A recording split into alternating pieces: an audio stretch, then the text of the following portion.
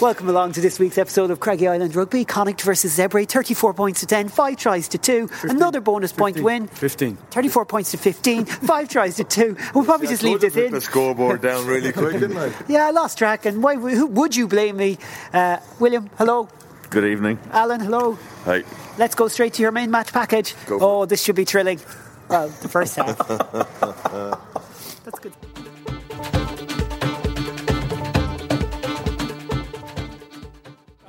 Okay, William, this is game 4, is it? I think it is. I was so confused with the World Cup. I'm not sure where we are, but it's beautiful evening to play Zebre. Yeah, it's fabulous evening up here. Better crowd than I thought we might get. Pitch looks fantastic. It's quite mild. Very simple job tonight for Connacht is a bonus point win and no more injuries. Jack Carty out, which is disappointing before the start. So it's a weak enough Zebre side, although they do have some Italian internationals back who were playing last week in the World Cup.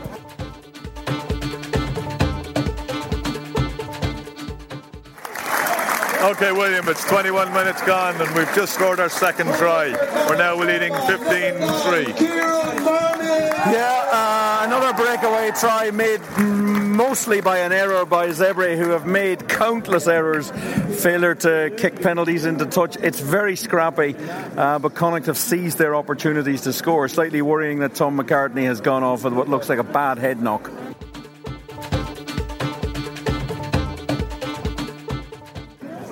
Okay, William, we've just got our bonus point try right on half-time. Craig Ronaldson's about to take the conversion, but it's a bit better now. Yeah, Connacht have seized their opportunities, settled down a little bit. Zebre aren't up to much, really. They're still making a lot of errors, and Connacht have done exactly what they needed to do.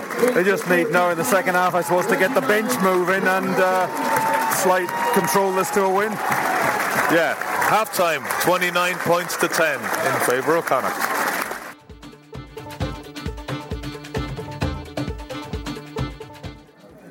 Okay, we're just on 61 minutes, William. We've got another try since half-time, but it's very scrappy.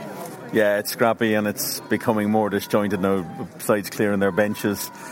There's not a lot really left in this game. It's just a matter of maybe some of the younger guys stepping up and showing what they can do, but it's becoming very fragmented. Yeah, an awful lot of substitutions gone on, and it was Dennis Buckley at the back of a rolling maul that scored that last try. So we'll talk to you again at full time, but it's not particularly exciting.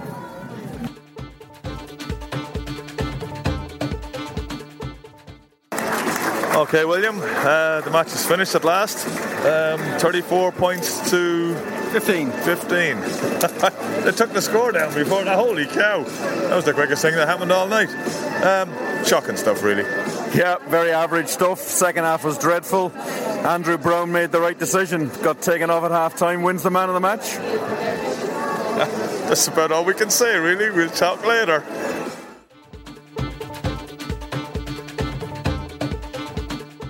All right, so that's the game. We'll hear from Pat Lam in a few minutes. William reckons you're much more professional, Dave. Yeah, I wasn't here last week, listeners, and I took a big kicking. I was on the subway listening to your 53-minute long podcast. On the World Cup. On the World Cup, not on Craggy. No, it's true, yeah, it's a different podcast, but I think we have the same listeners, really. And yes, I had a good time in America. Watched a bit of hockey. Winnipeg won 2 games. Who cares? We had the World Cup. It was brilliant. I know. I watched. That's why it lasted so long. You had a fantastic game between Australia and Wales, and then you had an unbelievable game between Ireland and France. What more do you want? Oh, something for the World Cup podcast, which I'll elaborate on more. But my friend Barry Murphy over in Boston had the World Cup on his own subscription package, which they have in America. Do you know what you get? No analysis, no adverts, just the entire game with good commentaries. Miles Harrison, and you even get the halftime. You see the stadium throughout the halftime, 40 minutes beforehand. It's brilliant. It's so refreshing. I will actually pay for the next World Cup just to have no adverts, but that's for another story and another podcast. William Davis, what did we just watch there? We watched Connacht do what they had to do. Not very well, but well enough. Got a bonus point. Don't think anybody got seriously injured. But God, the last half hour was painful. I've never seen anything like the build up to that last Zebre try. It took about 25 minutes to come, and it was horrible stuff, Dave. Yeah, reminds me of the epic, the great joke about Wagner ring cycle. Wagner's ring cycle. somebody sat down. He went. The joke is that basically a guy sits down to listen to the ring cycle 3 hours at 8 o'clock, and 3 hours later he looks at his watch and it's 8:05, and that's what the last half hour was. That seemed to last 3 hours and go on forever, and nothing happened. It was awful. But hey, 5 points. Yeah, great, lovely, sweet. Yeah, that's the second time this season that Zebre have let in a bonus point try before half time. Treviso have done it as well already this season. You just have to wonder about whether the Italians should be in this league at all anymore. Do you know what? I pulled up the card today. I'm not going to name the tour company, but they travelled to this game with a tour company that are known for bringing amateur rugby teams around Ireland for a bit of crack and stuff. Now, I'm sure they are very good, so I'm sure they can do it for a professional team as well. Dave, on a more positive note about Zebre Rugby, look, they didn't look great today. They played some poor stuff, but there was a big photo at the end. You guys have just explained to me what it was about. That is to do with Ian McKinley. Ian McKinley, as you know, if you don't know, guys, is a guy who lost an eye. Yes. And brought back. Then he was gouged twice. He was told to retire. He decided to go off to Italy. Lived his life, started playing rugby again, and was given a contract by Zebre. And he wears these goggles. And the goggles are being trialled across Europe and across the world. There are 3 boards that won't do it. That's England, France and Ireland. It meant Ian McKinley could not play tonight because the IRB have decided... The IRB have said, yes, we'll try it and we'll see what happens. How is that possible, though?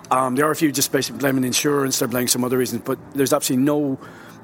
Yeah, they may prove to be right in the long run, but we don't know till we see him play. And he should have been allowed to play. And he said he stayed at home in Italy, and everybody just went, that is ridiculous. That the guy from Dublin cannot play in Ireland, not because there's other reasons for other players, but he should have been allowed to come over and at least see. We won't know if the RFU are right unless we see him play here. And to just go, no, we're not going to do it, is petty to the nth degree. It was a shame. And I think it wasn't just Zebre, it was the 2 boys from Lansdowne, John Cooney and Matt Eady as well. And it was part of the let Ian play thing, and he should have been allowed to play. And it's a disgrace he was. Incredible stuff. I think well covered by Dave. So we'll move on to what was... We've got to take something out of this game. First half. We didn't have any injuries. Major ones. Kieran came off and had a lot of ice put on his left foot. But that could have been just someone stood on him or something. But yeah, he was a bit scrappy. Joe in the commentary was a bit critical of him. Didn't feel like he was on his best. Wasn't his better game, has to be said. What about Craig Ronaldson? Yeah, he did okay. Yeah. Alan's fired up. He probably heard that in his live stuff. We haven't heard that yet, I'm sure. What about Matt Healy? Yeah, I mean, look, they all did fine, but you can't make a silk purse out of a sow's ear. It was a rotten game of rugby, and there was no contest. It was just half-paced stuff, and it just dragged. It's unfortunately the level that the Italian sides are at. Treviso here in 2 weeks won't be much different, or 3 weeks, or whenever it's on. Yeah. I have to say, if you wanted to watch a proper game of rugby this weekend live, apart from on the TV, you'd be better off going to an AIL game. You'd see a much higher standard, to be honest. Yeah, my old job on Knock On, that I remember well. Exactly. Unfortunately, there's no money in club rugby and no interest in investment. But anyways, that's a whole other story. Dave, talk to me about any positive. Shane Delahunt, he was very good.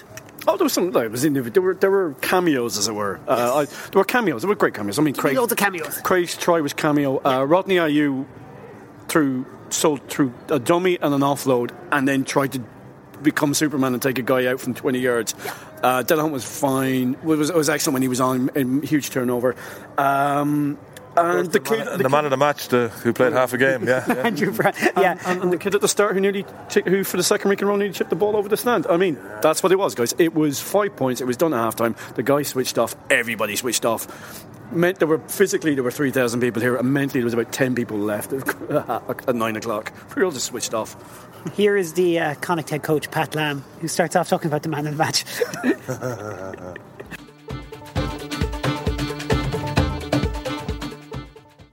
Pat, we're all just discussing what you must be discussing in there, which is another bonus point win, 10 points from the last 2 games, yet both games are finished with plenty of negatives as well. It was a really bad second half, wasn't it? Yeah, it was. It probably sums up the fact that Andrew Brown only played 40 minutes and got man of the match. Second half, was not good enough, and I think first things first, we got the job done, got the 5 points, and we understand that it's pleasing. That's the outcome we're after. However, we're also a team that is trying to, be right at the top, and we've got to be ruthless. At 29-10, it's important to put the foot on the throat and be disciplined to stay in structures, to work, to do your job, because it's easy to, as we know, easy for teams to slack off, but the good teams don't, or the great teams don't, and that's what we're aspired to be. So, that's our own personal standards. I think it's that's what's disappointing. In the first half, Zebre had a lot of ball and a lot of possession. In fact, Connacht, I think, had nearly twice as many tackles to make in the first 20 minutes, yet profited off good opportunities and turnover ball and used it really well. So in a sense, that's probably pleasing to see the skill level, great scores from Matt Healy and Kieran Marmion. Yeah, it is. I mean, we do a lot of work on our phase play, on our counter-attack, and, we want to be that sort of team, and we want to be comfortable. If we need to maul the ball, we can keep it tight, and if we want to play off broken play, and so there's a bit of structure and work that goes into it, and and normally if you defend well and you get turnovers, then the plan was to pressurise them, and if we could get the turnovers, then to attack. We missed a couple, where we probably took it and we could have moved it, but ultimately I think it's hard to get past that second half. Yeah, and what would you say to them in terms of what would you look for in those situations? Like Shane Delahunt came on, added a little bit of real spark. Conan O'Donnell, the front row was strong as well. So there were positives, but as a unit, they seem to just maybe force it a little bit, try to do too much from their own half, perhaps. Well, it does highlight again what I've been saying. It's a team game, and again, if it only takes one guy to switch off, and it affects the whole team. When you get ahead and you know the game's won, it's you've got to be disciplined to stay in there, and that's probably what we're most disappointed by. How big is this Ospreys game next week from your point of view and what you're trying to achieve? Like you're going in now joint top into that weekend, perhaps depending on what Munster do. I mean, you obviously want to get the win. Yeah, it is. I mean, we now. The boys get a chance to recover on the weekend, and then we have a big build-up, and there's no doubt that performance in the second half it's not good enough to beat an Ospreys team who we haven't beaten for a long time. It's a place we haven't won for a long time, if at all. We won at that stadium, and certainly in my time, we haven't beaten Ospreys, so we understand the challenge we face, and that's going to have us pretty determined at training this week to fix a lot of things. The voice of Pat Lam, he sounded grumpy, and we have to move on now because none of us want to talk about that game anymore. Nope. We want to look forward next week against the Ospreys. We never beat the Ospreys.